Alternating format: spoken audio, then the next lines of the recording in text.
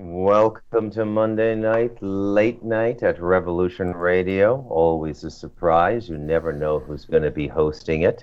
I am hosting it tonight. My name is Bruce McDonald.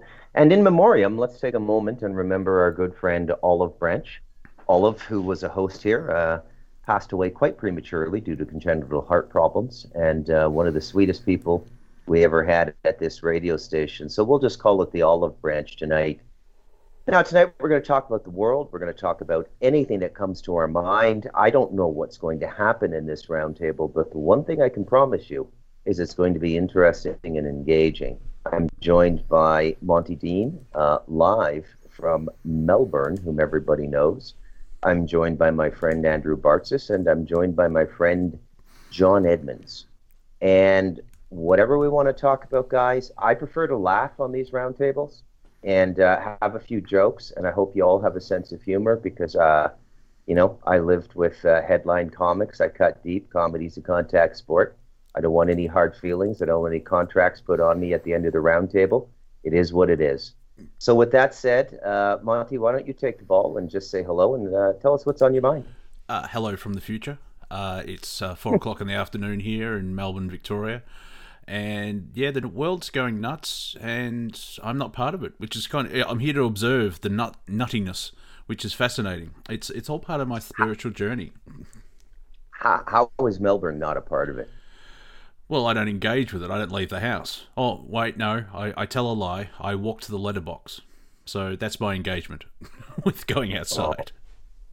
They get you digitally, though. It comes in on the phones. It comes in on the computers. It creeps into this Earthbag house on the mountain. The world is everywhere now. Oh, yeah, it's there. You can observe it, but the trick is not to engage it. And so if I do engage, I try and come from the creative source like comedy and stir shit up, basically. So that's my fun, where everyone's a little bit too serious. And one of the best lines I saw on the internet in the last week is it's really hard to be serious when everyone's parading around here. And that was on a Bashar, not the leader of Bashar, the entity group page, and so it got a laugh. So I like that, and especially the people I'm talking with, they'll go, I can relate to that. John, how are things down there on Stardust Ranch in Buckeye, Arizona? Well, we're just, same old, same old. I mean, everything's always weird. But it's, I'm starting to think that this whole reality situation is kind of like, it's like they say about vampires. If you don't invite them in, they can't really do anything to you. I'm starting to think that, maybe some of this stuff is the same way. Yeah. We all have one thing in common. We've all either written or read the Galactic Historian, which no one else will be able to do for about another 28 days. So feel free to make obscure references to that book that will confound the listeners if you like. I certainly will. And Andrew, how are you doing? I'm doing wonderful today, and I have a question I've been dying to ask John. Do the aliens that come around leave any trash? Like, their version of McDonald's wrappers? No, but they do cause quite a bit of wreckage in their path. I just had a 75-inch Sony TV that had a knife and a fork stuck in the screen back on April 28th. I was eating dinner in front of the TV with Joyce, and all of a sudden this green mist thing came up behind me and smacked me in the back of the head, threw my dinner plate across the room, and literally impaled my TV with these two eating implements. What were you watching? So, I don't even remember. I was so flabbergasted by the whole thing happening because, up until that moment, nothing was happening. We were just sitting there, eating dinner, and everything was fine. And then out of the blue, just bam. And $3,000 later, here we are. I was about to say they don't litter. Oh, they're not human, but they destroy my TV. Oh, they're human. It sounds like a human thing to do. I just couldn't believe it. May I tell a quick story, if you don't mind? Of course. Okay. While I was writing Stardust Ranch with John, It was right around the time we were talking heavily on Skype about Gestapo and the derailment of the Sunset Limited, the most serious passenger train derailment in American history. Still unsurpassed. I think it happened in '94. And the people who got blamed for it had been living on the ranch. But I guess it was a touchy subject or something. And the conversation was being listened to. And the next night, John got hit by a plasma beam, got rendered unconscious, and it fried all the electronics in the kitchen. And there were a couple new microwaves and a stove, and it was about $2,000, $3,000, $4,000 worth of equipment, John. No, at least, yeah. Okay, and I don't mean to make fun at your expense, but one of the funniest stories I ever heard was John explaining his trying to deal with the home insurance company to get this stuff replaced. They send a technician in and, sir, we think you sabotaged this. We've never seen anything like this before. So it's not an act of God. Technically not, no. Yeah. And then I got to thinking about all of the liability issues involved in living at Stardust Ranch there. You know, oh, Jesus, there goes another 54-inch plasma TV. There goes. Again, John, I don't mean to laugh at your expense, but if you can't laugh, you got to cry. So I have to choose one, right? Yeah. Well, Bruce, I mean, when you think about it, November 10th of 2000, you know, the ranch burned to the ground because of this sort of thing. And, you know, we lost everything and we were homeless for 3 years. So, you know, this has been going on that long. I have absolutely no comedic comeback to that. No, but I can see the insurance company going, yeah, Mr. Emmons, you've written rogue grey aliens. What are they exactly? Are they Mexicans that have been in the caves for 3 years? I'm not sure. Will they show up to testify? Well, you know, guys, what's insane is that I have people that come out here for warranty work. You know, because we were at one point we were finally smart enough to realize that we needed a home warranty, and fortunately, there's no such question on the exam for getting the insurance. You know, are you plagued by anything, you know, particularly paranormal or unnatural? You know, so we've never had to say anything about that. But you know, I get these guys that come out here to do the work, and when they realize that it's Stardust Ranch, they can't wait to come out, and then they want to ask a gazillion questions. You know, and they're wondering if they're going to see something or something's going to happen while they're here. Some of them are scared to death, but some of them are just, you know, they're like on the thrill ride of their life. Yeah. Yeah, I like the Southwest Bell, the guy that finally came out, and he entered his vehicle like he was in the Matrix, just slowly looking at everything and realized, oh, it's okay, and then saw you. And then went over. I had no idea at the time. I thought you know, I told him, I said, we don't have any pit bulls or anything. Don't worry. It's all good. And, you know, he just was looking, you know, kind of green, you know, the whole time he was here until he realized that, you know, I wasn't going to, you know, bite him and nothing was going to attack him. So there's sorry, go ahead, Andrew. I heard you there. So I just wanted to ask that little side question along with my, you know, do they leave trash around? Part of an ongoing thing we've got going here is asking, do the aliens that you talk with eat ice cream? If so, what kind of ice cream do they like? I couldn't answer that, not in a million years. Rocket Pops. That's an inside joke. Yeah, Okay. Interesting enough, I think 60 Minutes has done a story on the UFO phenomenon, and it's popped up on Twitter where, you know, oh, they're just hyper drones. I'm like, okay, yeah, back in 1947.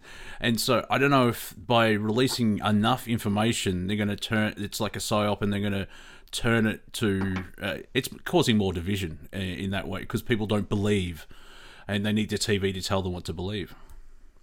Well, you think about it. I was actually, you know, I wrote something on Facebook about this today, and that is that there's absolutely nothing that is going to be revealed by looking at all these individual situations, these various cases that they're going to, you know, come out and say something about. Because all these cases, not only are they different, yeah, maybe they have a few similarities, but they don't help the individual or anybody else to come to a greater, larger picture understanding of what's happening, why it's happening, or anything else. All it is just, you know, this litany of you know, little bits and pieces of information. They're like sound bites. You know, they individually they mean nothing. that makes a compartment in a people's brains that's stuck as sound bites and nothing ever moving forward. Therefore, they're always putting their life on hold, waiting for it to happen when nothing actually is going to happen. And that's the whole attention span. Oh, squirrel. That, where everything's pushed that way. And the weird thing is, it's not working 100%, because Joe Rogan's mentioned this, where people have, or even Bill Maher, but someone at that level, they've pointed out where Americans, but I would say humanity, they have a 30-second attention span, or they can listen to 3 hours of a podcast. And there's sort of no in between. It's fascinating. Yeah. Well, it is. I think that's what made pinball so successful. It's so short. And all it is a bunch of lights and sounds, and people just stand there mesmerized for hours over it. Yeah, absolutely. There is a bit of skill, though. I mean, the way you tap those buttons, there is a little. You mean you lift the machine and don't tilt it, right? No. There's double taps, there's triple taps, there's left, right, right, left. I did my fair share of pinball in about 1978. There was an arcade near my high school. So, I'd love to have a pinball machine in my house to this day. I mean, even with all the video games and everything, there's a unique allure to the pinball machine as far as I'm concerned. Well, it's based on 3D gravity and all that type of stuff. So it's more physical than the video games. Yeah, you've given this a good think, Monty. Mm-hmm. Yeah, I do that occasionally. That's me done. See you soon. So, John, I want to ask a question that's more about exopolitics. In the years that you've been dealing with the various things that come and go, what are some of the positive ones and their version of politics that we could relate to? Well, I think that, I was diagnosed in 2000 with MS. And it looked like my life was over. I mean, after the tests were done, all the MRIs and all the rest of it, basically the doctor said, get your affairs in order. In fact, the doctor that actually conducted the test asked me if he could see my driver's license. And then he took my driver's license and he wouldn't return it. He says, "You're done driving." And I was furious. I mean, I was just absolutely, ready to beat the snot out of him right there. And the whole thing behind this is the idea that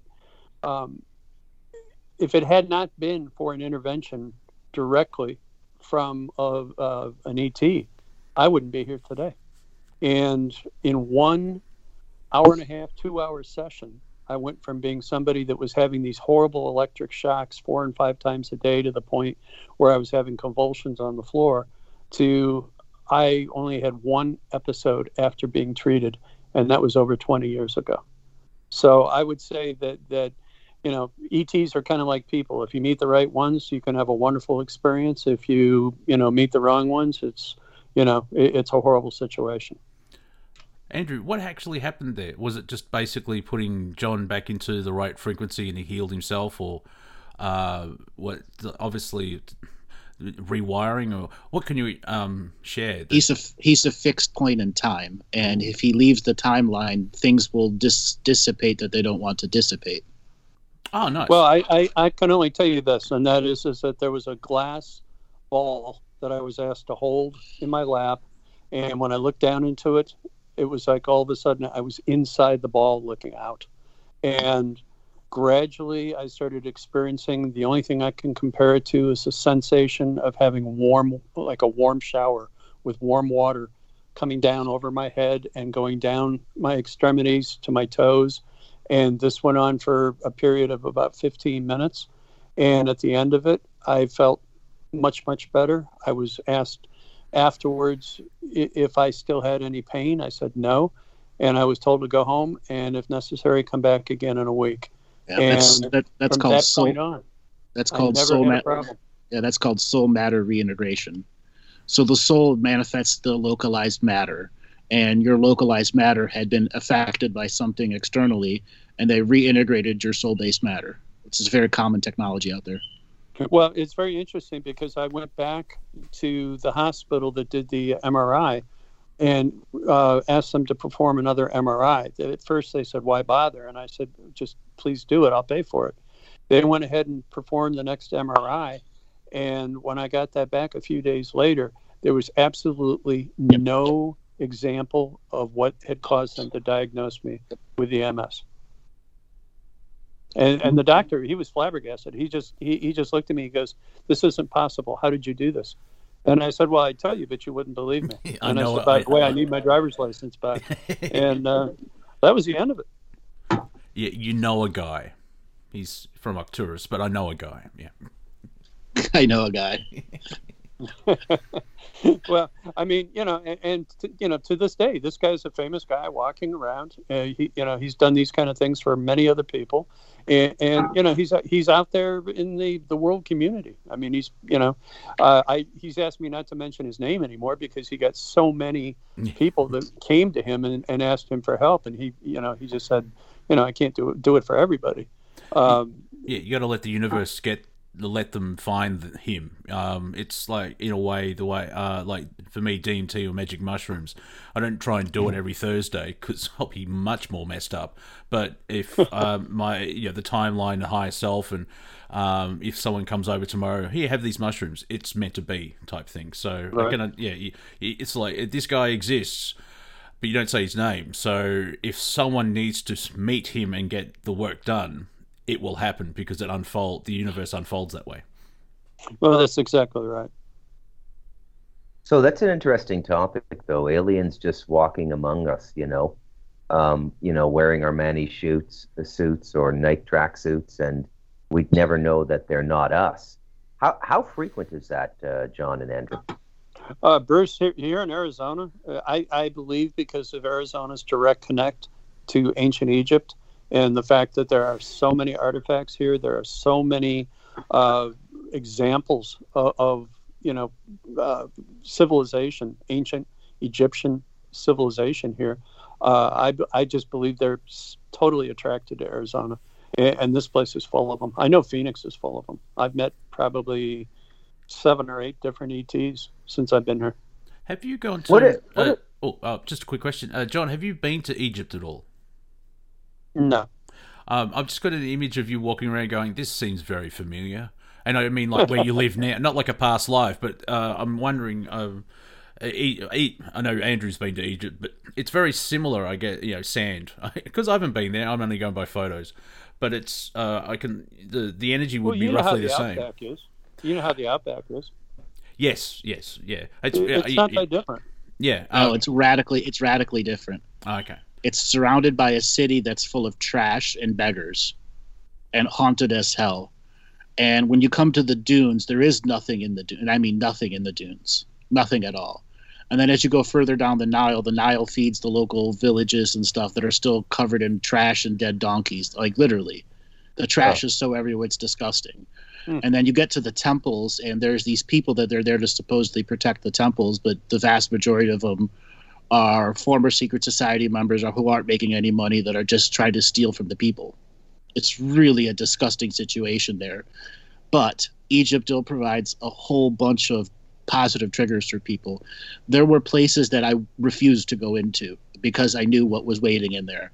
Just something waiting for the 32 million people a year that freaking go there, and there's just stuff that's waiting. Example, the Egyptian Museum. I lasted a good 20 minutes in there before I'm out.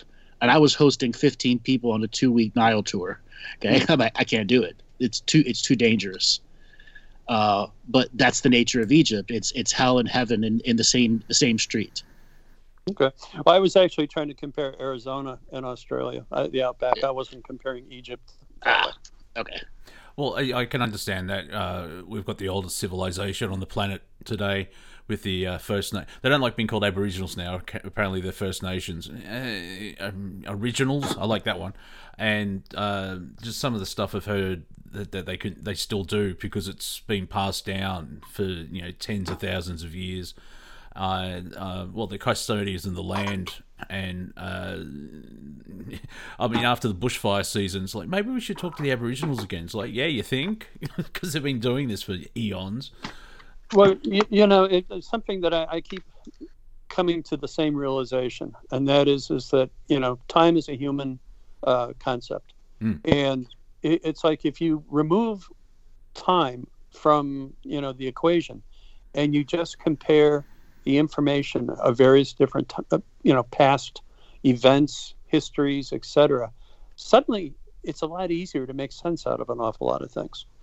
I think people get waylaid by the idea of many centuries going by, because quite frankly, motivations, thought processes, the whole thing it's so similar. There's so many things that have happened again and again and again, and it's like we need to boil it down a little bit and start looking at solutions that are going to bring this world together.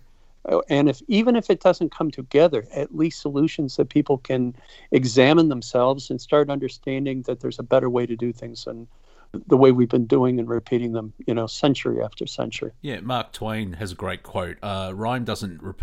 History doesn't repeat; it rhymes. And there's like a time loop where you can brace yourself, Andrew. I got this from David Wilcock, that the U.S. empire seems to be following the Roman Empire in a parallel, and it's.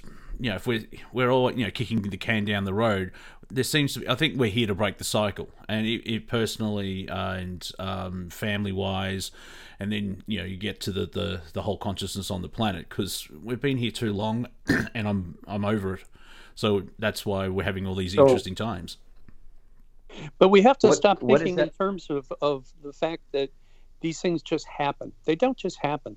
What's happening is that we are not taking a responsibility for creating a better path, and we're using excuses and we're pointing fingers over and over and over again and blaming it.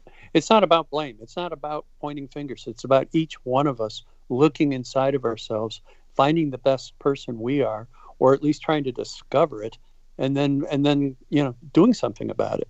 And as long as we attribute this to somebody else's fault and blaming, we're never going to get anywhere. That's the nature of the global narrative. It wants you entangled and entrenched into their story and attached to their concepts, such as time. And you're talking about time. I call it the toxic Roman numeral time. And we have to learn how to detoxify from Roman numeral time.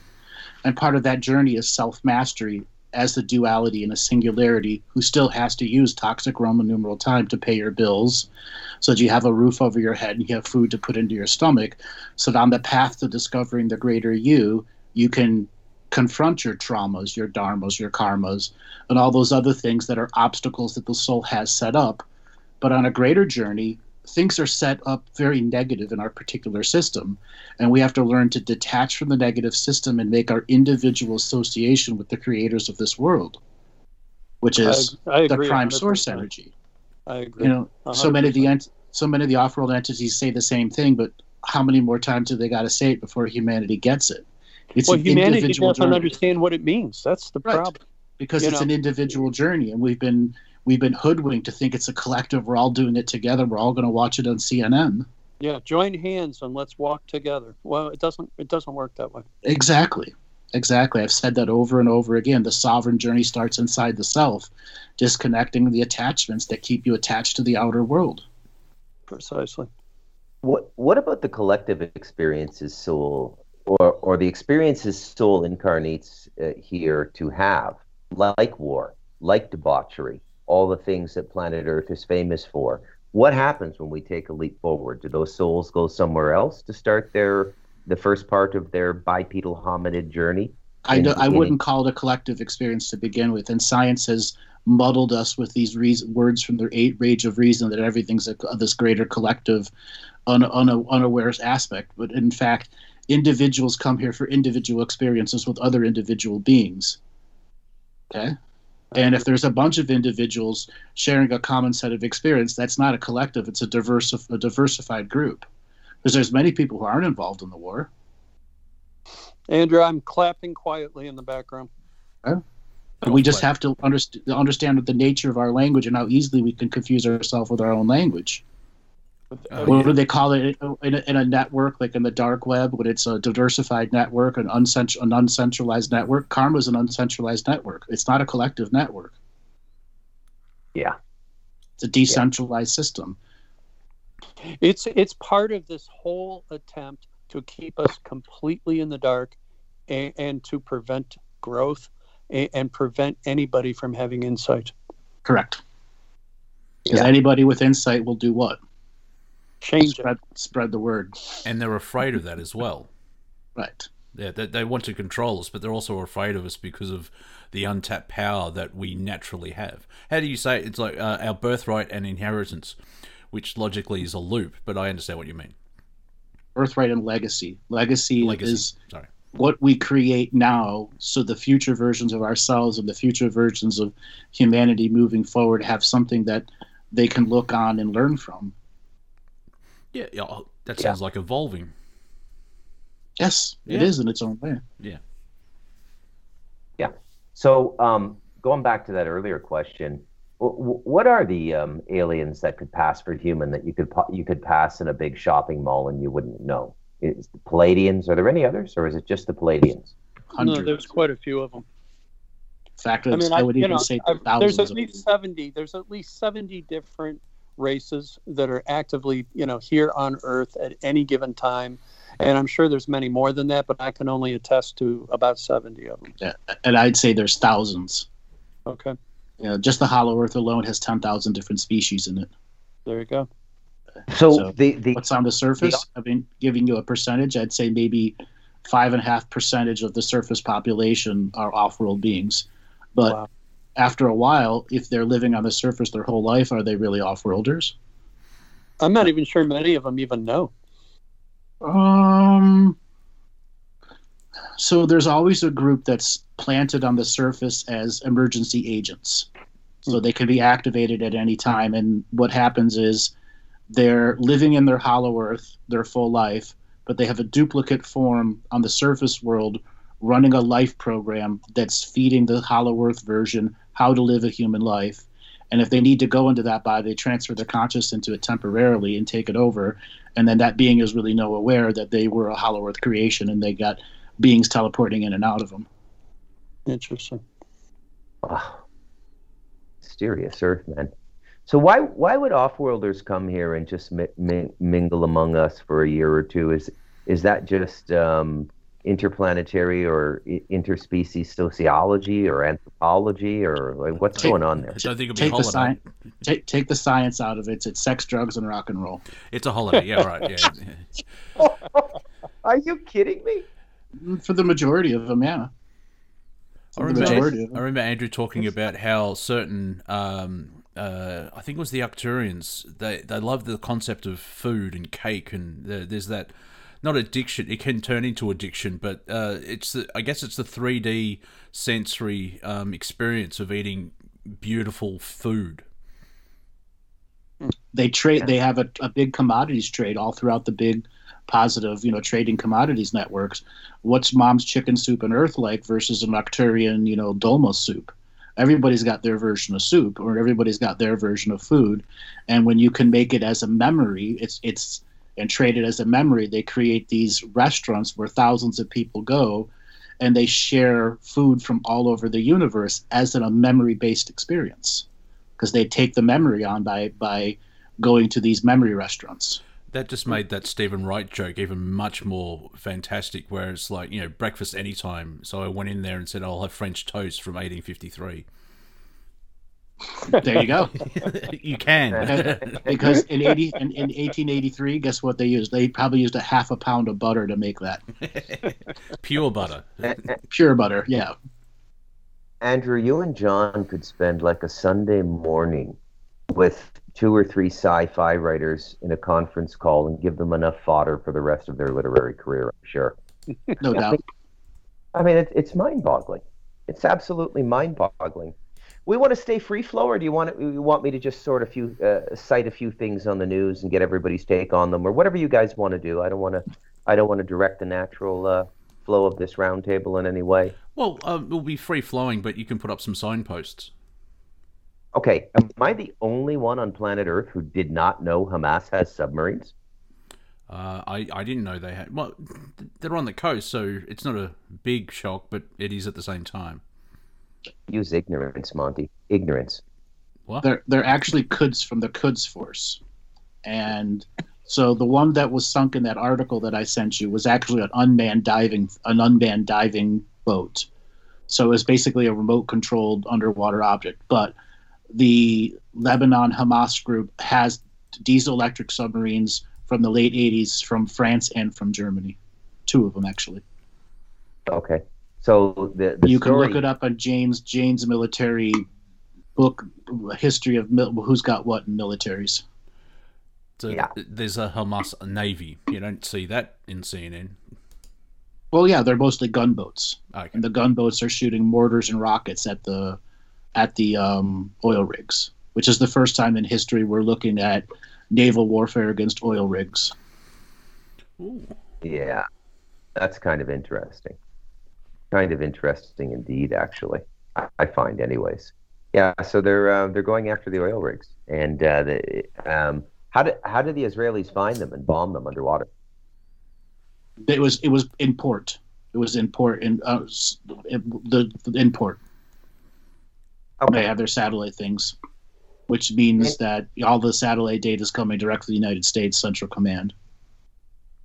Okay.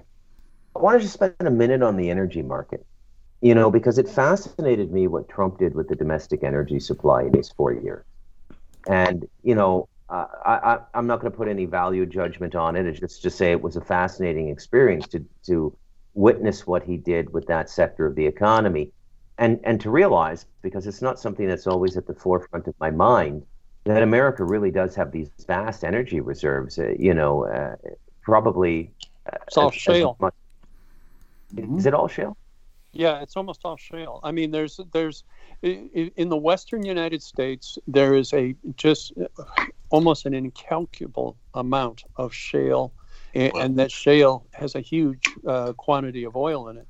But Canada shares a bit of that, and I think that was one of the ways that he was so successful was that he appealed to Canada and said, "Hey, you know what? If we've got it, you've got it. Let's work together."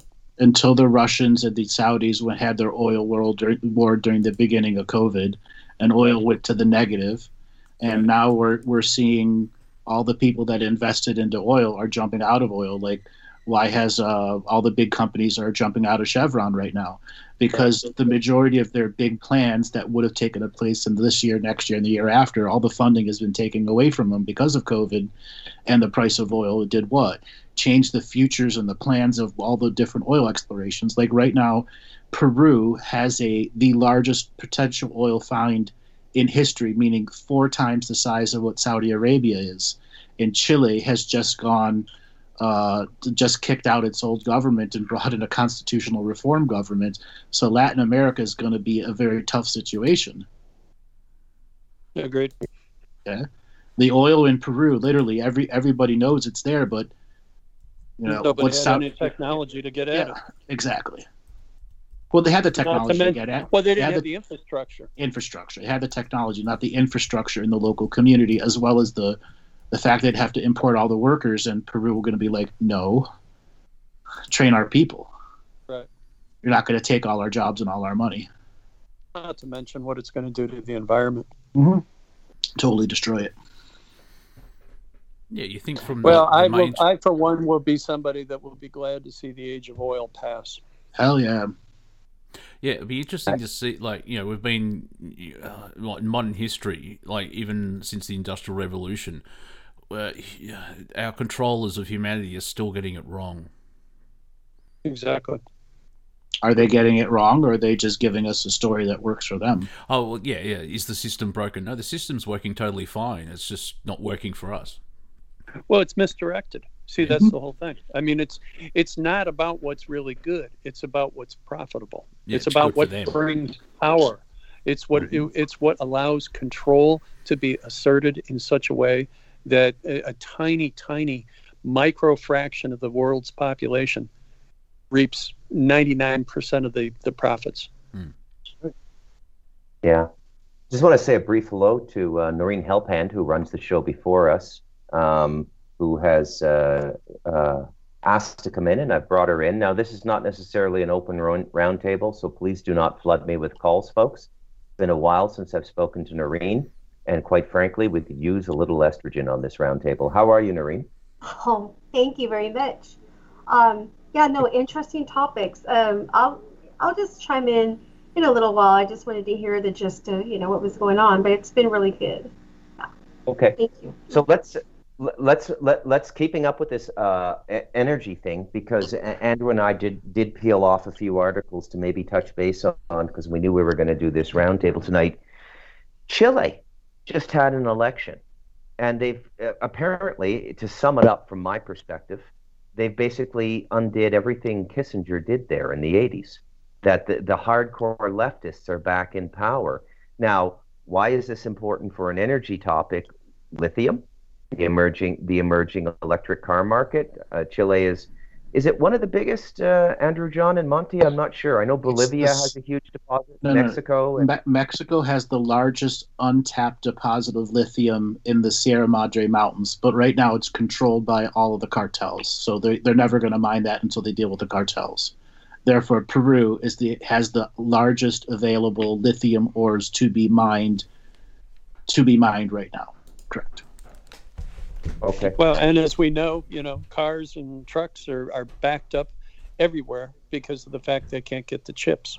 And they basically only have two choices, and that's either eliminate the need for the chips, go backwards in the technology, which would suit me just fine, or they're going to have to just continue to suck wind until they can get a new supply. But sucking wind is part of the plan, because it brings up the price. It brings up the price, exactly, at a time where inflation is going to hit the roof, but at the same time, they're going to try to control all forms of inflation and not call it inflation. Right. The fundamentals of economics say what has happened in the last 10 years, we should be in a depression, but we're not. Well, and something else, they talk about a shortage of chips, but they seem to have no problem with all the chips that go into TVs and go into everything else electronic. It seems to be only the chips that are going into automotive products. Because they're redesigned yearly. That's why. And that's how they keep raising the price on vehicles. Which is its own thing the car companies do to maintain power, but also there's a research value into the chips that they're creating that deals with defense contracts, as well as supplying the off-world commodities market with lower grade technology, but still can help the build out of the 8,400 bases or 4,800 bases that are out there. So, Monty, when you're staring down those Antifa thugs at your local bagel shop in Melbourne and you overhear their conversation and you say the free market just doesn't work, it's oppressive, just turn around, cold cock them all in the eyes and say, what effing free market? You haven't even tried free market yet. What are you talking about? You have no idea what Pluto wants, do you? Nah. Yeah. And that's a planet. In my reality, Pluto is a planet. And as Andrew points out, there's another 59. I'm bad at maths. There's over 66 planets in our solar system, including Earth. Yeah, and that's what I'm trying to take. Is it 9 or 8? See, I'm lost in maths again. Anyway, the point's being made. You're lost in conspiracy theory telling you it's 9, 11, 12, 3, 5. But I do like Pluto's orbit. It's like, yeah, I'm going to do what I want. And it's completely different from it, mind you. So are all the 66 planets on the 3D and we're not showing them, or are they on different frequencies? So first thing first, we can't see beyond our Oort cloud. It's impossible. Okay. So some of those planets are on another waveform that we can't perceive. And I would say it's only about 12 of those 66 planets are in a higher frequency zone. Several of them have a technological cloaking field around them. And then the rest of them are all within a 3D vision and sight if we could see past the Oort cloud. Well, I just had a thought. Imagine going to elementary/primary school and, okay, everyone, we're going to build the solar system. Get your 66 ping pongs out. Huge. Well, the ones that have a cloaking field around them, what it's really there is our binary star system has some issues with the way sun is light is projected. So the field that they do traps light inside the planetoid, and byproduct is it makes it invisible. Yeah, so and it wasn't an offensive defensive system. It was a way to trap light and keep the planet warm and having real light in it instead of having an artificial light planet. So it's like, bear with me here, comedian, but it's like getting a greenhouse and tinting all the windows. You could put it that way, yeah. Yeah. No, that's not a scientific fact. I'm just being metaphor. Yeah, thank you. Yes. Yeah. Well, let me ask you a question about that then. So we're using light as the frequency that is being offered as some form of detection, but in the frequency spectrum, light is a very narrow part of it. This is the light that supports life, organic life. Okay. Specifically, plants that use the photosynthesis wavelength. Okay. And then there's specific DNA inside the plant life that aids consciousness growth, which allows varieties of soul families to incarnate in all sorts of bodies and spiritus. Okay. That's acceptable to me. Okay. And then there's the next level of light, which is the astral light. And the astral light is on a much higher frequency bandwidth. And it's where the fourth and fifth and sixth density dimensional beings will go and occupy a non-time frequency and begin planning long-term agendas of how to operate in the light living realms. That's what I was getting to. Yeah. I still find it slightly amusing when people say there's an awakening, and it's like you're waking up to the corruption of the political system. Have you met my friend Andrew? Because you're awakening. You just realise you're lying in a bed. You haven't even got up and got put. You've made your bed and you put your clothes on. There's so much more. You're alive. Yeah. Now, artificial light worlds, they're tough to live on, and they're tough to grow long-term agenda life in it. So those worlds that have the reflective cloaking field around them, that field has been around for millions of years because there's some oddities in the way light flows in our binary system. Okay. And these oddities are temporal rifts that absorb light and send it forwards and backwards in time. Well, and as well as being something that is a matter of intention. Yes, intention also. But these rifts will steal light from our solar system on their side. We'll think of it like a figure eight. We're on our side, they're on their side, and the binary system's is constantly rotating within the figure eight. Well, it's like the infinity symbol. Yeah, that's like the infinity symbol. And there are certain parts, because of the time travel time travel wars that were so destructive, there are parts when the figure eight is spinning that light coming from the second binary sun is absorbed by these temporal rifts, and planets that using these shields, they use these shields because light is being absorbed in the rift, and they could go 2-3 centuries without any real light. Wow. And again, time is relative. I mean, I hate to say that, but in some of these places, it's an accepted just standard. Right. See, the vast majority of other worlds measure time by eras of light. Right. The amount of light that's absorbed in the environment that you're working from identifies it. It's identified by the absorption of light. Like we would use carbon-14 dating. They use light dating. Right. As well as the position in the galactic groove. Relative to? So the galactic central sun, which is relative to the universal central sun. Two different forms of scaled time. Mm-hmm. Yeah, a friend of mine does events, and she basically doesn't like me when I'm in the room when she says this, because I sort of poo-poo. It's like, everything's an illusion except for time, and then I put my hand, well, time's an illusion. It's like, yeah, we'll get to that. Time's the worst one. Yeah, but I understand. It's the illusion by which all others are formed. Yes, yeah, and so I can understand you don't open with, by the way, time's an illusion, and it's like, oh, but if you break it down, everything's an illusion except time, and then you get to that point, then you go, oh, and time's an illusion. It blows their mind, but there's like a buffer. Actually, time is a delusion, not an illusion. There you go. Exactly. Mm-hmm. Here are And it's so hard to explain any of this to most people. I mean, they just kind Family of members. they have no frame of reference to be able to even comprehend what you're trying to express. Even with like sci-fi, it's very hard to, because sci-fi is still, time is a foundation for most of time travel and everything else like that, and it's like very hard. I think Noreen wants to say a word. Yeah, I have a question about, since the current situation here on Earth, right?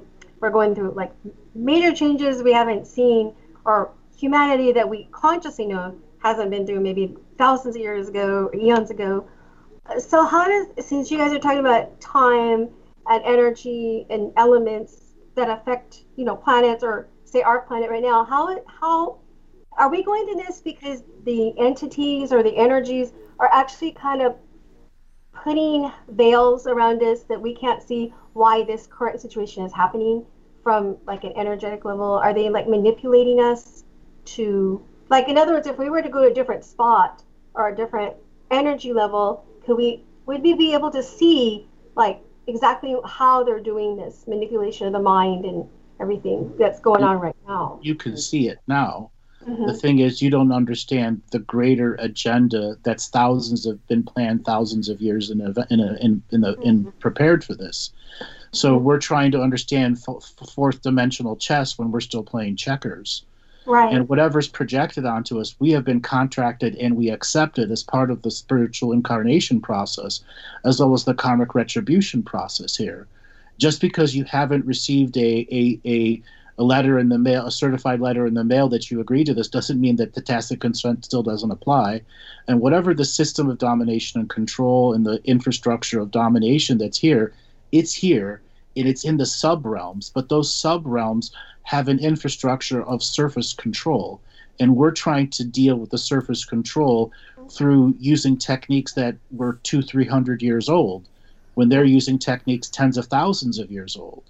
So we have to up our personal responsibility, raise our consciousness and our frequency so we can see their fourth dimensional chess game and begin to stop it from taking effect in our daily, weekly, monthly, yearly, and decade lives, to have a bigger form of perception.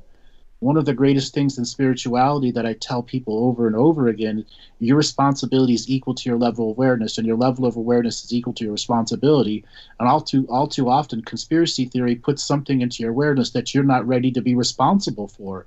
And it's what overwhelms people and sends them into being zealots and martyrs, which they then lose their way.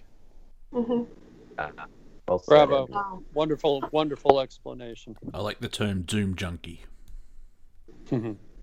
Yes. Well, I think of it as people are in a situation where they're being asked to, participate in a symphony, but most of them are extremely tone deaf, and they just don't have any clue as to where to begin. They get the idea, but beyond that, they're lost, and it's because they haven't been prepped. They don't have any frame of reference to work from, and so few people are capable of reaching into their own. Who they are from a spiritual point of view to be able to ask for help. I think what saved me all my life was the fact that I just said, God, I'm way in over my head here. Please help me. I'm lost. And lo and behold, I mean, he just reached in and restored me. But you also had self-mastery of who you were, and knowing when to ask for help is vital in the journey. But also knowing when to not ask for help. And when I have got to go myself through my own litmus test, I am capable of beating this. I have the internal, the intestinal fortitude to get through this journey. And it's not out of vanity or ego that I'm not asking for help. It's out of their journey to make myself tougher. Exactly. As that's so true, Andrew. I couldn't. It's amazing when I speak to you because you voice so many things that I'm aware of, but I've never spoken out loud. This may be like a paid promotion, but if you read Stardust Ranch, you'll understand what John is referring to, because it's just like when you were talking, you asked for help. But also, when Andrew said you've got the fortitude, it's you taught yourself to, wake up in an instant from touch or smell or, at that level and fighting the rogue greys. You got to suck it up in order to get the skills. Yeah. Right. You have to have those suck it up buttercup moments. Yep. They got to put on the big boy panties. That's it. And you can't walk around woe is me pity party. Yeah, No, it doesn't work. And thank you, John, because I would not go through that, but I'm in a way glad you did, and you shared your story. So through the visual consent or however the stories work, I don't have to be part of the story, but I know the story. Does that make sense? Yes, absolutely. Yeah. So yeah. So Noreen, the greatest thing anybody can do right now at the Grand Awakening is to learn self-healing, self-nurturing, and self-mastery. Mm-hmm. Detach from the rest of the conspiracy world. Pay attention to it, but don't be attached to its outcomes. Sure. Learn how to observe it and have fun with it, but not be attached and waiting like bated breath for the next article to come out. Mm-hmm. Go out and live, love, and learn. Comedy's Make a good jokes. Yeah, comedy's a good way of dealing with it. Learn to play guitar. Join a singing group. Something. Go do salsa dancing. Actually, I've made a point, despite what's going on, to enjoy myself. I mean, furthermore, I mean, I'm not too of course, we can't help but to think of the repercussions of what's going on, how it affects us personally, with this jab situation. I call it the jab. So, these are things that are physical that we have to deal with, right? Like, how are we going to work or eat if we don't go that direction that they want us to? Those are real, Those are real things, yeah. Yeah. Tell the mortgage company you don't want to pay your bill, but you're going to send them love and light. Yeah, it doesn't really work. Oh, God, Noreen, by you're finding your passion and living your life to the fullest, you're actually winning the war. And it's interesting. Exactly. Like, it's interesting as well. Like, there's a spiritual war, and to win it, you don't be part of it, and you're in the sidelines. Like, all of us are sitting in the bleachers going, "This sucks." Like, I've seen wars before. This is terrible. Yeah. This whole delusion they set up for us, there's ways to manipulate the delusion for your advantage. Go on. Self-healing, self-nurturing, self-masters are the fundamentals of learning how to observe it as a grounded, internalized being who says, all right, system, that is this delusion, how can I use it to my advantage, and what is my strategy going forward? Because if you're unable to strategize long-term, beyond a business plan, beyond a concept, truly strategize what your life is about, then you're not going to be able to beat the system, because the system has a 1,000-year strategy. Yeah, I have thought about that they've been planning this for long-term, that we're not consciously aware of. But yeah, I make it a point just to, live. It's a spiritual warfare. I mean, it's a spiritual battle out there. But internally, you have your own reality. And this is just like trying to put that into the daily life. And that's, Whatever your daily practice turns out to be, just remember to get variety. If you're stuck in a mono practice, the system's going to look at you, go, you're a mono practicer. Okay, now what? You're easy to get beyond. And everything can change with one thought. Since the last 3 days, I felt a bit off. I don't know if I went into a new hologram or it's just working internally or both. The CMEs are about to hit. We've got a double whammy CME coming in. But it felt like a pattern recognition. I realized, it's a downswing, and there's nothing wrong with that. But having that thought, there's a downswing, I started to feel the upswing. And it's my comedic... The clown a good clown came back. And it's just having that one thought, perspective change. That's what I find fascinating. I think Dr. Wayne Dyer said, your life is one thought away from being completely awesome. I'm paraphrasing, but yeah. Nice. I've always said, don't take it too seriously. Well, yeah. Try to stay detached and engaged at the same time. It's like a contradiction, but it is what it is. I have to say this current situation has forced me to look at not just the physical, but definitely the spiritual. Because if anything, even despite all these problems, I'm more focused on, am I on the right path? That's one question I have, always. And then the other aspect would be what makes me feel happy, what makes me feel, fulfilled. So I'm always looking at that is kind of like an ideal situation amongst this weird paradigm, to be able to see, okay, this is an opportunity for me to look at this and how am I going to live it out, So it's actually part of my daily like thought pattern now. You know, how am I going to deal with this and yet grow at the same time? So it's challenging, but it's the way it is. You know? Yeah, in one way. Go ahead, sorry. Yeah, I was just going to say, could the stenographer mute when they're taking transcripts, please? Oops, We're going to a sorry. break. We'll be right back after the break, folks. You're with Revolution Radio Studio A. And welcome back, ladies, gentlemen, and unaccompanied minors. We are having what I consider to be a 10 out of 10 fireside chat tonight. This is just absolutely fascinating. I'm joined by some of my favorite people in the world, except for Monty Dean. And it's not that he's not one of my favorite people. I just don't consider Australia part of the world, to be honest. We exist, ladies and gentlemen. We exist. Now, if we're paid actors by NASA, I'm owed a check or two. Just putting it out there. See, Monty, to me, you're more American than you are Australian. Right on, dude. See? There you go. There you go. And in keeping with the free-flowing nature of this roundtable, I'll just open it up to anything we want to talk about. And let's start with Australia, because I made a disparaging joke about it. What to the incredibly insightful and learned people of this roundtable is interesting about Australia from a Revolution Radio standpoint?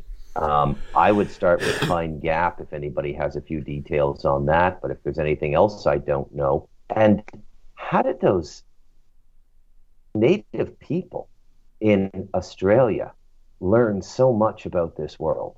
So let's Pine Gap and natives. Anybody? All right. So hold on. I'm making that noise for a reason, because they're two tough subjects. So, are there truly native people in this world?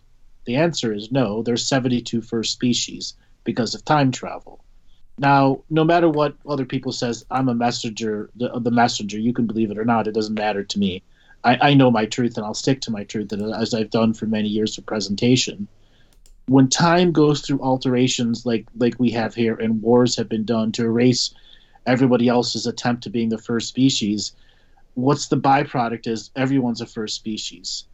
So are the native Aboriginals native to this world? Sure. But if you look at their creationary stories, they came from the Hollow Earth, just as the vast majority of the other native peoples who took over the surface of the world as part of the original surface farm. Now, the Aboriginals go back 100,000 years in their history, and there were people who were Atlanteans at that time. Atlantis was a global culture, but the global culture still had its version of preppers that went out into nature and left technology aside. And many of the Aboriginal cultures, or the remaining cultures of Upper Java, Sumatra, Australia, when the oceans were much lower than they are today, were the metaphorical preppers that were understanding that Atlantis was going down as a global and galactic culture.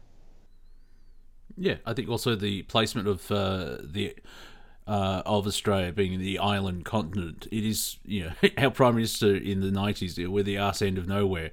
It's like, well, thanks for that, but he's kind of correct. We're the furthest bit. We're near the edge type thing. And so there's an element, like you can see that through the ecosystem, where, the kangaroo, definitely the platypus, just most of our animals are, because they've been landlocked when the seas rose, and then everything changed from that. So I know of the rainbow serpent, but we don't get taught that much about the creation myths, if there are myths, here in Australia. But it is kind of fascinating. Wilpena Pound was the place of dragons. It's where the dragons came out of the mountains. That's what they call Wilpena Pound, the Dragon Mountains. New Zealand or Australia? That's Australia. Okay.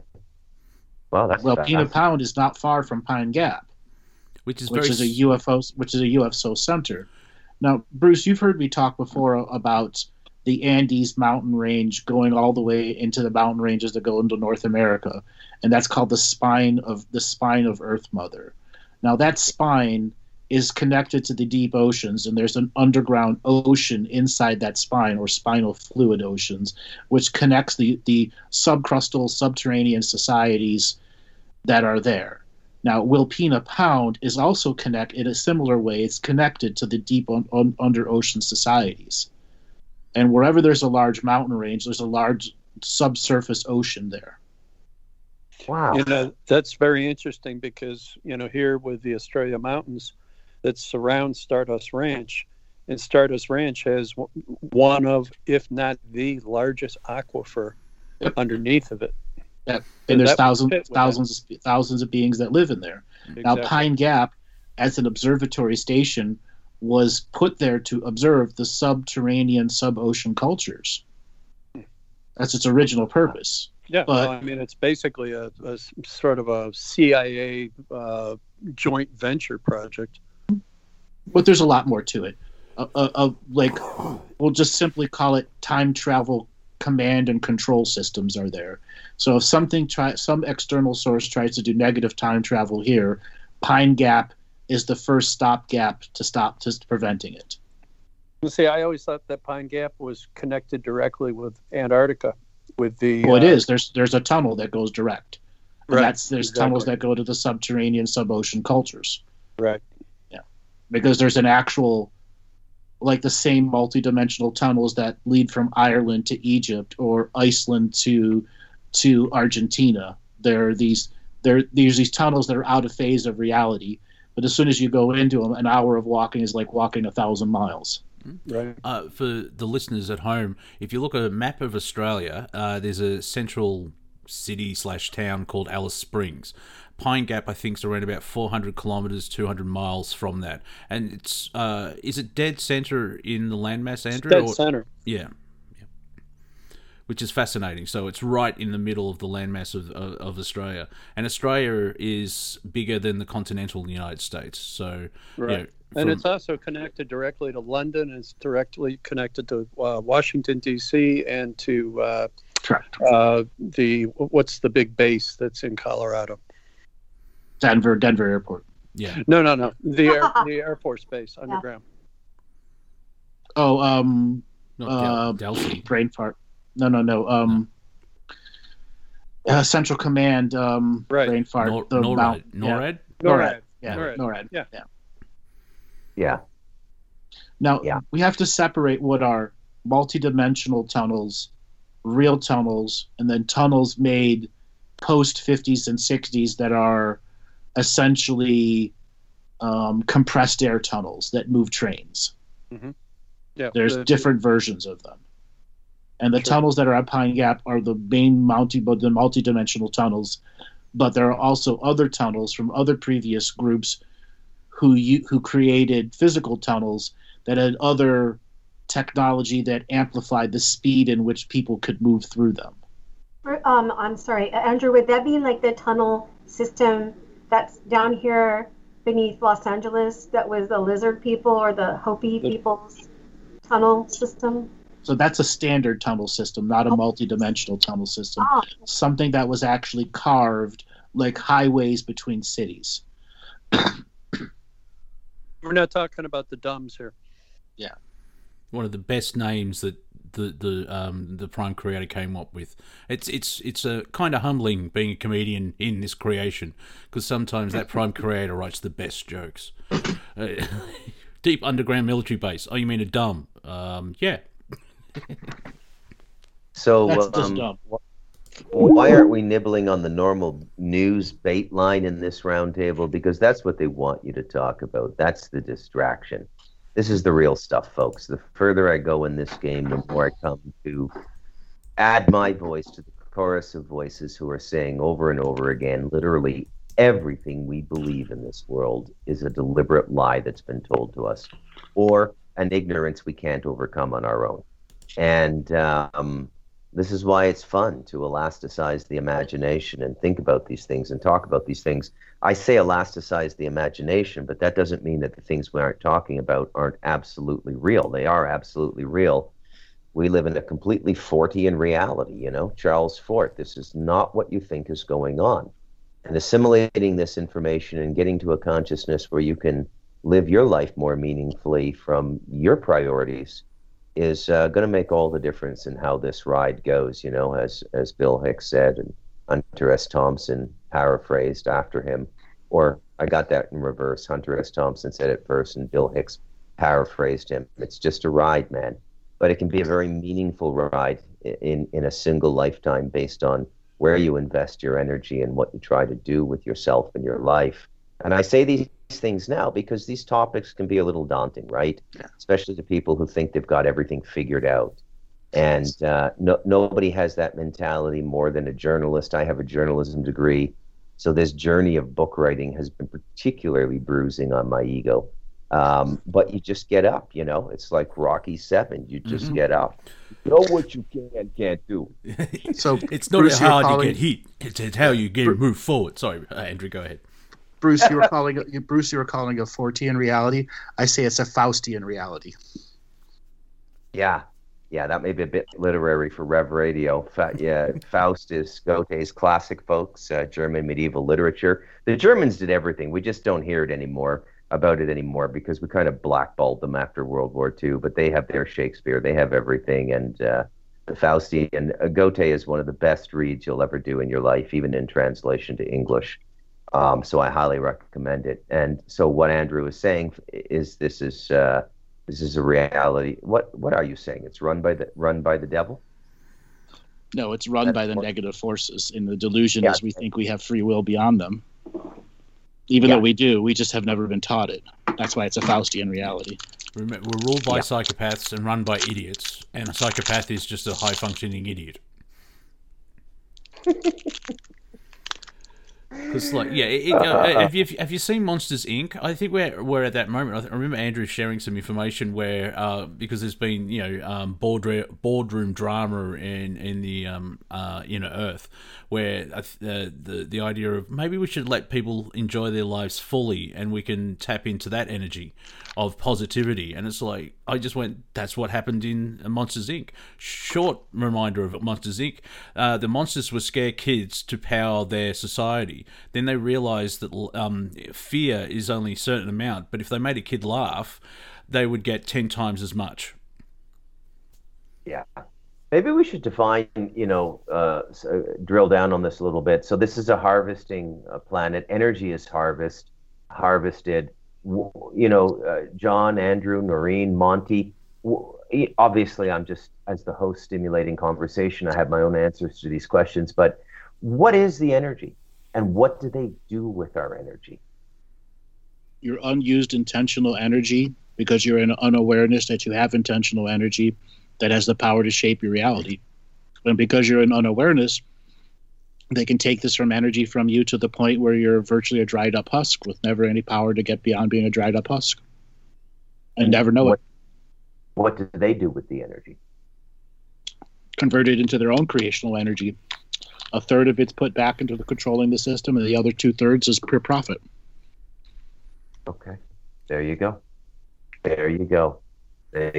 can run this place with a third of our energy, and 2/3 is sent off world. Yeah, when I found that out, because I'm not a big fan of business, and then listening to Andrew's information, it's business all the way to the top. I'm like, oh man, I'm in the wrong creation. Yeah. Andrew, did we make a contract as souls to come into this kind of situation where we know that they're harvesting us or trying to extrapolate things from us? Is this like we agreed to it? Absolutely. Absolutely. Everyone here has agreed to be here. Just because you didn't receive a certified letter to this I am now doesn't mean you didn't agree to it somewhere else. And Noreen, I asked Andrew, so why did we do this? Because it's fun. And I mumbled. It's extremely fun. But, obviously from a 3D perspective, but the soul, I guess, would be having its high point because it's all experience. I'm pretty much sure I'm just here for the tobacco and the coffee. That's how they got me. It'll be catered. Oh, nice. Yeah, I'm here for the beer, pizza, and sex. You go. He's a visitor. Well, I got to say something, and that is that I know from my own experience. I was in a horrible accident in 1973. I was killed, and ended up 3 or 4 different times being revived, only to finally wake up in a body bag in the hospital, and come to and go through all sorts of rehabilitation. And it's a very long story, but the bottom line is that I remember being on the other side and saying to myself, gee, I really want to get back there, and not really having too many choices about what vehicle I got to park myself in to go back. And so consequently, I came back in the injured body of the child that was killed in the car accident. But at the same time, I'm an entirely different person. And so, I think the body's a vehicle, but it's not necessarily the end result. Did you say that you chose to come back?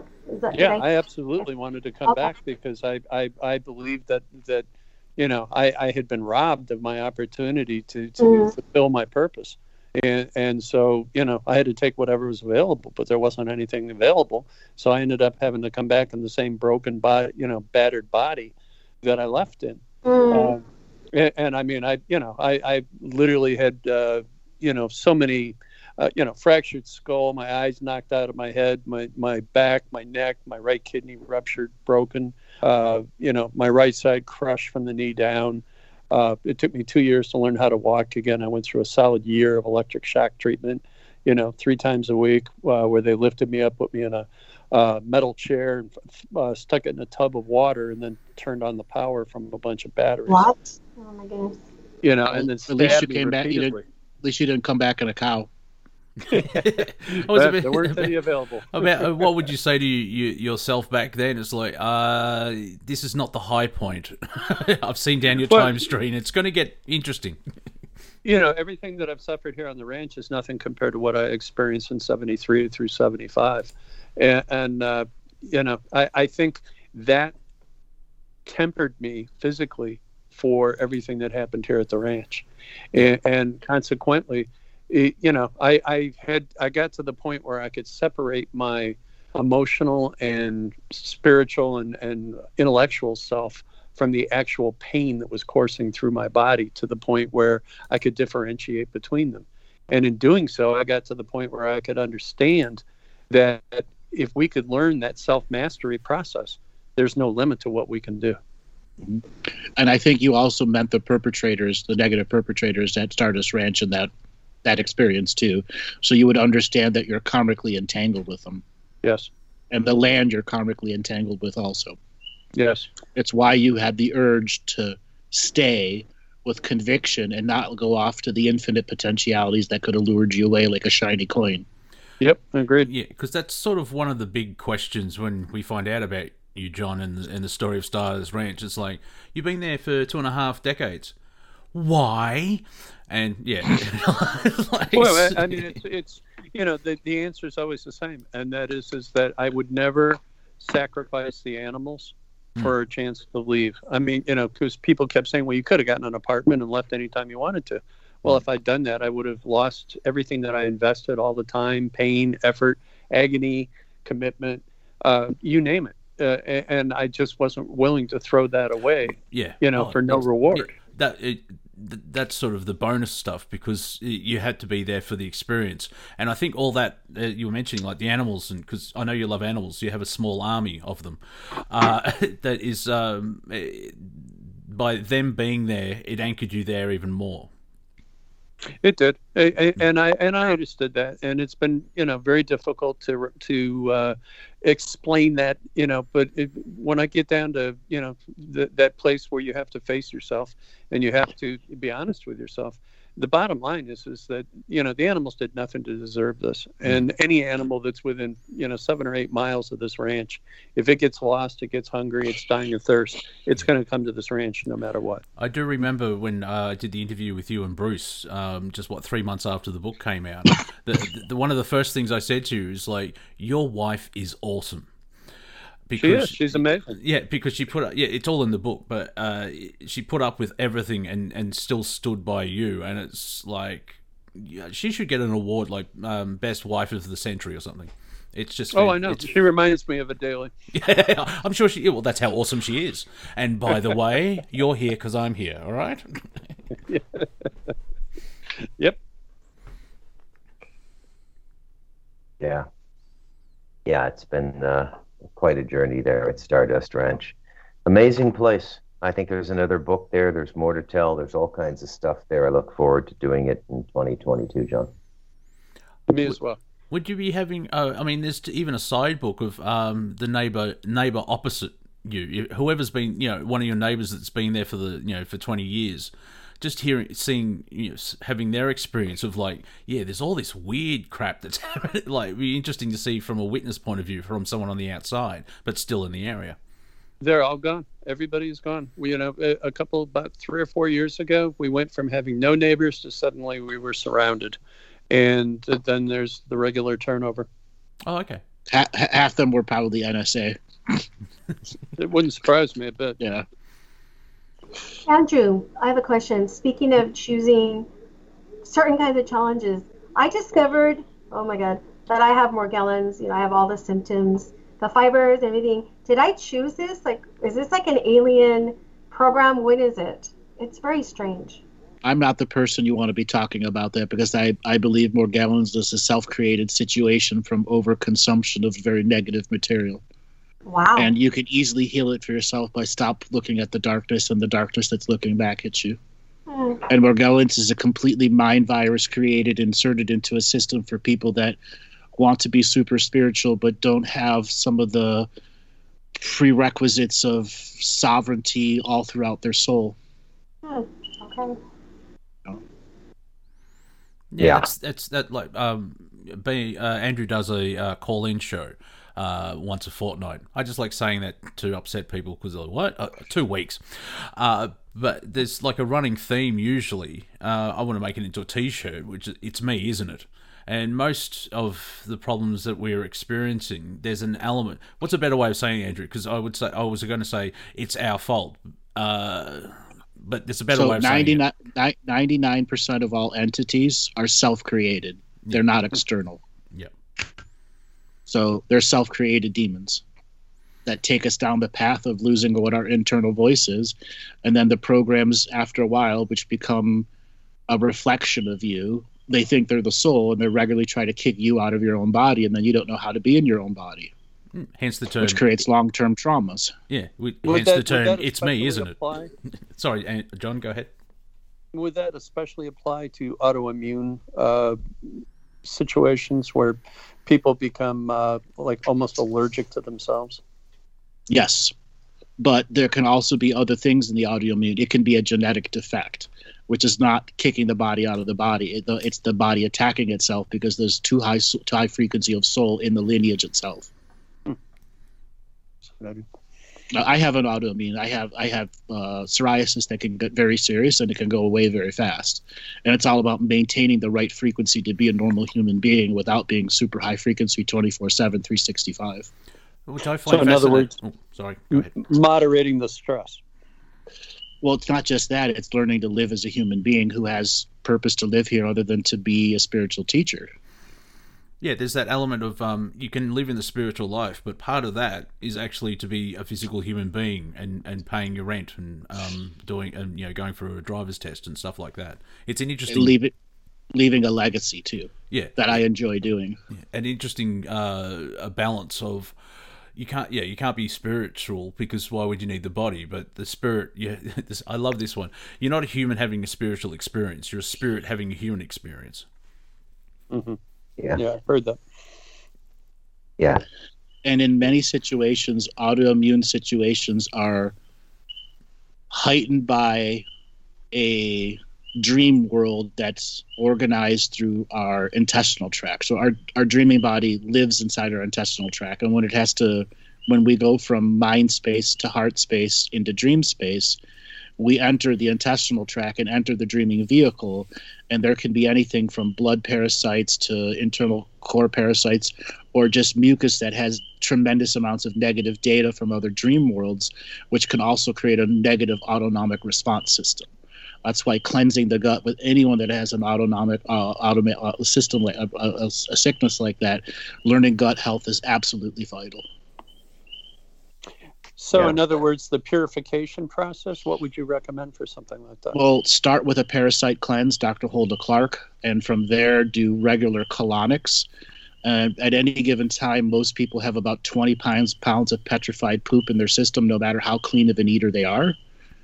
It's just the nature of the human body, and especially when a body is stressed with high amounts of anxiety and high amounts of paranoia, you'll store and store and store poop that becomes petrified and embedded in the mucus, which then creates other colonies of gut genomes and microorganisms that are there to normally break down food, but such things as candida overtake. And what candida can do is can become semi-sentient in your body. And what candida will do when it doesn't get its sugars and carbs, it'll produce alcohol in your intestinal tract, so that you are then having a sugar crave and a sugar rush. Yeah, been there. So would you say that somebody who is fear-based would be manifesting this on a constant Absolutely. basis? Absolutely. Okay. Fascinating. It's me, isn't Wow. Wow. So I think Revolution Radio would be an excellent spot for an unlicensed gastronomy person to come in and make $1 million. I mean, there's just got to be some really bad intestinal tracts at this radio station. What do you think, Monty and Noreen? Are you saying people are full of crap? I was just going to say that everybody's full of shit. Yeah, including me. I mean, I've got in my comedy's a defensive, and I try and work through that. But I remember having 20 years ago, like I can crap myself better to a better person, and the body has 3 or 4 ways of getting rid of unwanted things, and urine, defecation, sweat, and I can't remember the other one. But yeah, you can crap yourself to a better life. Yeah, I've been doing that for a couple of years, just releasing a lot of bodily toxins, and I feel lighter and better. So yeah, we all need to do it. Well, Noreen, there's a spiritual process to detoxifying the intestinal tract. Yes. And a lot of people miss that spiritual process because as you're cleaning the system, you have to reinforce it with positive energy and positive intention. And then there's baby step intention, and then there's adult practitioner intention that fortifies it in such a way that once you are cleansed, you are able to take 10 steps of one tiny step. And there's also that great meme, life is better after a big poo. And it is. Like, you feel lighter and you've got rid of all this junk. How many people have taken a big old poo and had bounce back in their step? We've all had that happen. Like, wow. Okay, you just crapped out some negative energies. I tell people when they're doing these colon cleanses and stuff, after a while, metaphorically, you're going to shit out something that's like a dead octopus. And what it is all of this negative energies and entities that have been using and abusing you. Yeah, I actually had my body decided to have a fast. I think the higher self's gone, just get out of the way. And for about a week, I didn't eat food. And black putty was coming out. And so my body had a forced cleanse. Which was fascinating. It's like, oh, okay. I didn't freak out because when you have a newborn baby, apparently multiple colours come out of those things, children. But yeah, it was fascinating that I didn't eat for almost a week, or I just nibbled, and the colon's gone. Yeah, well, I don't know if it was a complete flush, but it was meant to be, and it did the trick. Yeah. I started doing Stanley Burroughs Master Cleanse in 2003, and I do it at least once a year, sometimes twice, for the full 11 days. And the very first time you do it, it's unbelievable what comes out of you. And it's unbelievable the change in your psychological state. It's so, physiological, your mental state, how it changes, and just the clarity and lightness you feel. I recommend it to everybody. The intestinal tract is a huge part of our overall well-being. Where are we going now, folks? What do we want to talk about now? We want to touch on this scary political, social, economic situation and back ourselves up a little bit, or just keep it going free flow? I'll just share one thing which we could probably just discard to the side, but Steven Crowder from Ladder with Crowder is suing YouTube because of they're trying to push him off his platform. So in the battle with big tech, that'll be fascinating to see how that unfolds. He's pretty innocuous. Why would they be going after him? Because he's popular. He gets better ratings on YouTube compared to Colbert, that git from the Daily Show, NBC, CNN. He gets more numbers than the mainstream media, and they get him on anything, and they're very vague at pulling him down, and because it's that we disagree with you, so we're going to remove you type thing. Yeah. And it's a comedy show, so. Yeah, that's unfortunate. Let's talk for a moment about generations, and how human behavior and human outlook on a reality can change, so dramatically in 2 or 3 generations. If you go from the baby boomers to the millennials, anybody have any thoughts on that? What's going on with that, Maureen? Do you have any ideas about that, John? Well, I would say personally that the longer we go on, like if you go back to like the 60s and 70s, if you didn't have some kind of a point of view where you were going to see yourself as part of the just the landscape of making the world a better place and trying to do something that was really meaningful, and you dedicated part of your life to that, you were seen as being sort of superficial. And into the 80s, gradually with the dedication to acquisition of wealth, it became okay to be that way. And I think it's just gotten worse and worse over the decades. And I'm not trying to say that a realistic point of view was established in the 60s and 70s that we were all going to change the world. But I think, for those of us that really decided that we were going to try to do something, we've lived our whole lives that way, and there has to be something good that goes with that. I've got something to add to that. Because of the nature of how technology was implemented in the last 3 generations, part of the sub-project is they're trying to amalgamate all the generations into one set of common thoughts and ideas, which has never been done in the last 150 generations of the modern organic society as being run by the global narrative. And when they get a homogenous single generation point of view, even though there will still be separations of class, culture, nation prides, and patriots, those separations are far easier manageable than the generational gaps that are there. Thus, technology is there to close the generational gaps where you can't tell the difference between a boomer and a millennial because of the technologies linking them all together. That's a very good point. Very good point. Yeah, I think the only way you could tell is if you gave most of us that are boomers a test. We would certainly, pretty much most of us would fail. Well, no, where the test starts, where were you when Kennedy died? Where were you when 9/11 happened? Yep. A boomer's going to go have both. Yeah. Yep. Or Generation Z, you hand them a rotary phone and they wonder what it is. Mm-hmm. That's true. Very true. I've seen a photo of that 2 kids looking at a phone box which has got a dial-up thing, and they're like, well, how do you use this? Like, yeah, well, you got to use your finger, and that's why I like when Bruce mentions I'm changing the Wi-Fi password on where I live, and you can just do that. If you've got kids, do that and just hear the screams.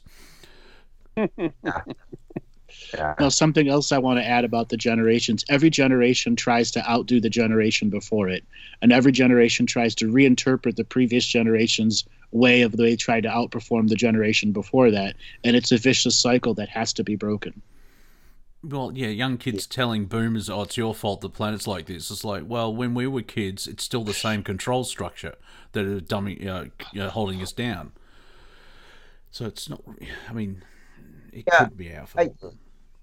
Well, something else, and that is that we were all taught right from wrong. We were all taught about values. We were taught about, manifestations of all these various different things. And for most of us, we've learned to hold those things dear, the patriotism, et cetera. And, in this day and age, it's gotten to the point where it just seems like nobody seems to care too much about it. And because I can sit down and talk to younger people, they might be able to hold conversation with me about some of these things. But when you ask them if they've ever sat down and really examined it and thought about how it affects their lives and how they should make changes in their lives in order to, really do something with it, they can't even hold a conversation. Right, because they were never taught true civics and true sociology in school raising up. Like civics and sociology was taken out of school in the late 70s. Yep, exactly. Well, it's like gym class being taken out, and look what happened to everybody. Yeah, the same thing happened here in Australia in 1970. I'm going to say 76, but the end of 75, the Constitution. By the way, Australia has a constitution where the Governor General, who's the representative of the Queen, can sack the Parliament and call for another election. And it's famous that Gough Whitlam basically got sacked, and there was a election and blah blah blah. If it resonates with you, or however you say it, check it out. The CIA is involved because 5 years later they said no, that was us. However, the way that the educational system dealt with that is they stopped teaching kids that Australia has a constitution. The constitution didn't change because there was a crisis at the top end, but they just stopped teaching kids that there was. I only found out there was a constitution by doing research for myself. I was never taught it in school. Well, and I think that's why they work so hard to rewrite history. I mean, we're seeing this left and right, here in the States. I mean, they're constantly going in and changing everything in the books so that nobody has any idea about what the truth is. You can see it. And go ahead, Andrew. And the reason why here in the United States nothing can be changed via law is because they stopped teaching equity as a form of law in 1972. Right. Now there are still courts of equity that can put an injunction, and that's what the power of a court of equity is. It has the injunctive power to stop anything from a president to a CEO of anything and stop them from doing their actions. Well, Andrew, think about it. Most people don't know how powerful a sheriff is. Correct. And they have no clue at all. And really, the country is almost practically run by the sheriffs, who have given their power to the feds. The thing about the sheriffs, though, is I think right now the sheriffs are important because the police they have more pressure on them as to what to do, how to behave, in this climate. The sheriffs have their own authority. And I think that's important, like you were talking about that. Getting back really quickly to the thing about the generations, I think the purposeful thing is to vacate a young person's mind so that they can just indoctrinate them. That's part of the curriculum. But also, I noticed that because we have so much more technology now, that young people, they're inundated with so much because of electronics and stuff that they can't even sift through information the way that we did. That's how I kind of see it. So this is why the brain takes in information a little bit differently and processes it too differently, I think. I would agree with that. Mm-hmm. And you can see the rewriting of history, which is so 1984, the book, not the year, well, maybe the year as well, in the entertainment industry, because if you're familiar with the movie Black Panther, spoiler alert, there's no panthers in Africa, so I'm just ruining it there. However, Marvel said, it's the first black superhero, and it's like, you made 3 films about Blade 20 years ago. And so they're forgetting their own history just on an entertainment thing. So who knows what else has been doing. And you've seen the current president say, I did all this. And it's like, well, the former president started half of that. And yeah,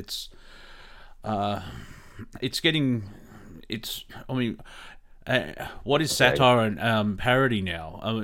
You have to check everything to see, no, is this satire or parody? No, they mean it. Oh, dear God, no.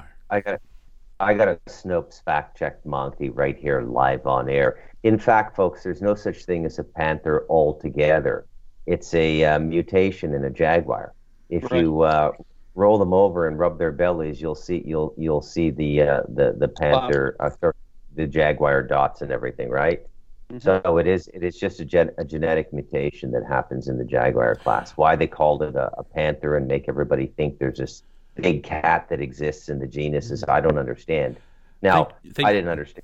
I didn't know till I got here. But yeah. Monty, I caught you. No, thank you. It's probably the first time that I've been fact checked, and it benefited me because it reinforced my point. Yeah, there are definitely no jaguars in Africa. Oh, they've got them here. They've got them here in the United States. They could walk there. Yeah. They could walk there. Yeah. Are you kidding me? No, I'm serious. I mean, I used to spend a lot of time in Oklahoma due to family member Tucklow. And, we used to go out and go see various Bigfoot and all sorts of things. But the Black Panthers are absolutely in Oklahoma. There's a myth here in Victoria, there's one or two, and I think Tasmania as well, that they see a big cat, but no one can get a good photo of it, so it's just like in hushed tones of, there's a big cat out there. But, we have the space for it, but I don't know if it's there or not. Mm-hmm. Yeah. And I just have a little bit of advice for you kids at home. If you have three female cats, neuter them. And I'll leave it at that. That's when I got my cat. It's like, can you look after this cat? Yeah, de-sex her. I want to look after one cat. I don't want to start a lineage. I don't want to raise an army. Yeah. So, I mean, I have so many kittens here now that, but the litters aren't big. One was 2, one was 1, and one was 3. And 2 I've given away from the first litter. And I just swap out the 2 lactating mothers now to feed the whole litter to give, the mothers a break. And they get into this whole kibbutz raising of the kittens. It's kind of fascinating. I was telling Andrew about that today. I didn't figure this out. My wife taught me this. I said, you put all the kittens in one blue recycling box. How are both mothers going to get in there and feed? She says, you idiot, one cat will feed all of them. One of the litters was only one cat. And it's just one of those almost daily smack the forehead events up here with my wife educating me on how the real world works. It's just amazing. So, yeah. I got a lot of cats here. I've gotten quite used to them. They're very useful here, though. They serve a function. And when things serve a function, everything's in its right place. Even your animals relate to you differently because they know they serve a function. They know they have an equitable relationship with you. And that is very true. Very true. I see that all the time with the horses here. With that being said, hold on one second. With that being said, how did the 5 major religions serve a function here? When in fact, none of them have been reformed and none of them are doing anything truly beneficial to get us out of this nature of the trap society we're in. They're all distraction as far as I'm concerned. Well, they're more than distraction. They're a part of the infrastructure of control. Oh, what a great topic for the last 20 minutes of this roundtable. Thank you, Andrew. Yeah, this is another big thing. I was raised a Catholic. Now, I moved away from it fairly young. But even the Eastern stuff, a lot of it is polluted now. If you're going to get out of this, it's going to be sheer will, and you're going to come up with some kind of hybrid path from about, anywhere from 8 to 40 different things you study, from Santeria to Islam to meditation, and you got to put it all together, some diet and all kinds of stuff, and finally you'll get a formula that works for you. But if you just sign on the dotted line, and I don't mean to pick on any one particular class of religions, but especially these Abrahamic afterlife insurance policies, and that's really all they are when you think about it. It stops you from thinking about what you are spiritually, what your spiritual is. Oh, I'm covered. I'm covered. Ironically or just coincidentally, I was going to watch a movie after this roundtable. I go to bed about 4 a.m. these days, my time. And I downloaded 1990 State of Grace with Sean Penn and Gary Oldman and Ed Harris, and very Irish Catholic thing. You look at these, and why are there so many organized crime groups coming out of Catholic culture? How did the Prince of Peace produce all of this? Riddle me that, right? Anyways, don't get me started. But religions are a big part of what we're going through now, right? Because there's just so much tension in the world now with these religions all over the world. Nobody is exempt, not even India. Their lack of self-reform is fast making them irrelevant to the greater growth of humanity. Exactly. I was just going to say that. Yeah. I want to say for myself, Bruce, I reflect what you're saying. I become more like pan-religious, if you want to say, like incorporating different spiritual practices into my life and not over-focusing on one or the other. I feel more balanced that way, and I think a lot of people kind of feel the same. That's what I sense. Well, speaking for, I think, at least 50% of the hosts at this radio station, I'm getting really fed up with some of the hardline etched in stone dogmatic bullshit I'm hearing at this radio station. And we've got hosts here talking about the lake of fire and an eternal hell and judgment, and they're so fixated on a misinterpretation of whatever the hell the book of Revelation is, that whether they realize it or not, their deepest unconscious prayer is, hurry up and destroy the world, God, or I'm going to stop believing in you. And that intentional energy is going out and feeding things. It may not destroy the world, but it's going to light fires. Yep, it's extremely destructive. Extremely perfect explanation, Bruce. All that negative, low frequency energy goes out and scares the bejesus out of everybody, and then they turn around and vibrate it all back, and then they harvest whatever they have cast out there on the water. But many of those organizations are becoming metaphorical cannibals, feeding on their own fear energy because their numbers are dwindling. Now, many people think, oh, it's not dwindling. No, people aren't going to church anymore. You look at the numbers overall, they're not going. They're not falling for the Westboro Baptist Church lines anymore. They're not falling for, the different sects and groups that are out there that say it's my way is the only way. Anyone who says there's only one way, guess what? You're wrong. There's an infinite amount of ways to do everything. Yeah. Variety is a big thing that we haven't explored in this life experience. Absolutes are the way of the Sith, to quote Star Wars. And whenever anybody is in an absolute state of being, that's being a zealot and a martyr to their individuated cause. And also with all that is, was, and will be, as David Icke says, the prime creator, source energy. You're telling me there's only one way. Like, you miss out on so. It's like I've had conversations about past lives. It's like, well, I've learned everything in this life. Have you, sir? Have you given birth? Have you had that experience? No. So, you're limiting the kaleidoscope of creation, and there is so much more. What we know, we don't know what we do. We know what we don't know, but there's so much we don't know that we don't know. Well, that's something very interesting that you bring up there, and that is that probably one of the most important things that anybody can do these days is be open-minded enough to be able to at least say that something that they haven't experienced might have some value in it, and to be open-minded enough. They don't have to even try it. All they have to do is not deny it to somebody else to have it. Yeah, exactly. There's that thing of. I've got a couple of friends who are Christians. It's like, that's awesome. That's not for me, but it's for you. You do you, and that's, how do I describe it? Like, we're co-creating this. I'm the center of my universe. You're the center of your universe, and we're co-creating through the joy of creation. We can intermingle. I don't have to be a Tibetan monk. I can just meet one and find out their perspective and learn from them from their perspective. Exactly. And like, I don't want to go through what John's gone through, but I'm glad I know John, or I know of John's story, which sort of reinforces I don't want to go through it, but I know about it, and so, it's. I didn't want to go through it. I know. Well, or maybe you did. Go ahead, Andrew. I want to touch on the concept that the 5 major religions are making themselves irrelevant by not allowing reform, and no matter what of the 5 major religions, they're purposely not allowing any form of natural reform.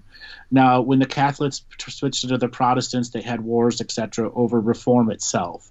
And since that time, reform has been considered, this vile energy that will change the fundamentals of the religion, when in fact it doesn't change the fundamental. It just stops the reproduction of the same dogmas that keep people dumbed down. And church has its own value of making itself irrelevant because many people go out of tradition and not out of faith. And that's something that's long been prevalent in all the major religions. They do it out of tradition and not out of the faith. There's so many people that put on their good Sunday clothes and go to church once a month because they're going to meet the friends and family that they only see at church once a month. Yeah, there's that. And therefore, it's not a practiced religion, and the reform has to reflect why people are coming and why they're not coming. Okay, all of the major religions, not to pick on any one, they all have the same issue. Well, that's a very good point. I mean, if we look back at education, if we went back and looked at the education that was being taught, 250 years ago, And we would say, well, most of this, or a great deal of it, is not only incorrect, but it's not even relevant anymore. If we did the same thing with religion and we looked at religion, we would just say, oh my God, why have we been doing this? We've been doing it out of fear and reverence, but there was never any sense in it. Like the Mormons have their magic underwear, quite literally, in their teaching, magic underwear. Yeah. Okay, that should have been reformed out of their teachings a long time ago, but it hasn't. Okay, the same thing with, not to pick on the Catholics, but there's a lot of holes you can poke in. Like, why did Enoch go there, or why did he marry? Who are the mud people? So many of those things that could have been done via reform. Exactly. So, I have a question. What's with the text discoveries and stuff like that, like the Nag Hammadi and the Dead Sea Scrolls? Is that just a scam to keep the religions going, or are those things really happening in the timeline? Okay, so the Dead Sea Scrolls are a real object, something that has been researched, but it has been absolutely bastardized in what they're telling us the meaning is. There's a reason they've never released the entire text, because it would throw religion on its hind end. Okay, and the major Christian religions would have a lot of splaining to do, just like a I Love Lucy episode. Mm-hmm. Church, you have lots of splaining to do. Exactly. Yeah. Well, and see, that's the whole thing. All the motivation in so many of these things, science, religion, literature, you name it, everything is on behalf of the person providing, the actual text, and what their motivation is, what their knowledge is, what their education is, and what their ability to express what the value of it is. And unfortunately, it's all skewed. And it's not just skewed according to what we know now. It's been skewed since the very beginning. Absolutely.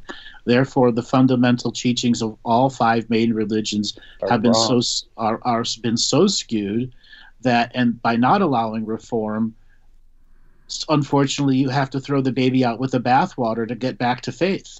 Exactly. So well said. Yeah, if people ask me if I'm religious, I tell them a Jedi, because I pick the one with the better merchandising. Well, the uniforms are easier to keep clean. Oh yes, and a lightsaber. I own two. It's awesome. You should come over and we'll have a battle. Yeah. The sad truth of what you're joking about there, Monty, is there's probably more spiritual truth in the first 3 Star Wars movies than in a decade of going to Catholic Mass. Yes. Yeah. Yeah, I keep returning to the teachings of Yoda in Empire Strikes Back, where I think it's a mixture of Christian and Buddhist teachings, but George Lucas, it's mainly psychological and the hero's journey. But just watch all the Yoda scenes again, and it's fascinating how he explains. It's called the Force, but you are the Force. You don't have to sort of tap into it. But we're not these bodies. We are luminous beings, not this crude matter and all this other stuff. And I'm going to watch that after I finish this show. I'm going to watch. A 3-foot green puppet tells me more than the Reverend does. If we had a way of being able to look at our reality through the various different dimensions, and being able to take from that, the truth and the understanding and the insight. Imagine how fast we could emerge from this time of great doubt, great change. And I guess what I'm saying is that I'm reluctant to want to do all the work that's going to be required in order for us to advance naturally. But at the same time, it's so painful to watch the world go through what it's going through. For me, yeah. I apply free will, which I don't know if I'm avoiding, but it's more of, people choose, like the whole vaccine, half my family wants to get it. It's like, well, you do you. I'll be here in the fallout. But that's, for me, that's the thing of free will. And I don't know if it's a cop-out sometimes, but that's how I'm evolving slowly. We're winding up here, getting down to the end. I have a fiduciary duty to the nonprofit. This is Revolution Radio, folks, Studio A. We're an entirely nonprofit, listener-supported platform, and we'd love you to be a part of that if you're so inclined and capable of doing. Any donation is fine, $5. Please go to freedomslips.com or revolution.radio, hit the donate button, and the rest will be explained to you. And with that said, we'll just go to final words. I'll start with you, Noreen. Oh yeah, this kind of segues into something I want to announce really quick. This is directed to Andrew and any of you on here. I have a show preceding this time slot called Wild at Heart. Now here's the thing, I do strictly interview shows. I mean, I do roundtables, but I also do interview shows where I'm focusing on you, the guest, and if you don't want callers or any interference, fine, I can switch formats to that easily. So, whatever you guys like or feel like, let me know. And, that's extended to all of you. But, Bruce, I need to talk to you about your book, too, right? So, whatever. We can have, no callers. You just focus on your whole narrative. That, whatever. Same thing with Andrew or, your friend here. And Monty, too. I haven't talked to you in a while. So, anyway, I'm just extending that invitation. I'm going to drop the server. Stay on the line for a moment, please, John.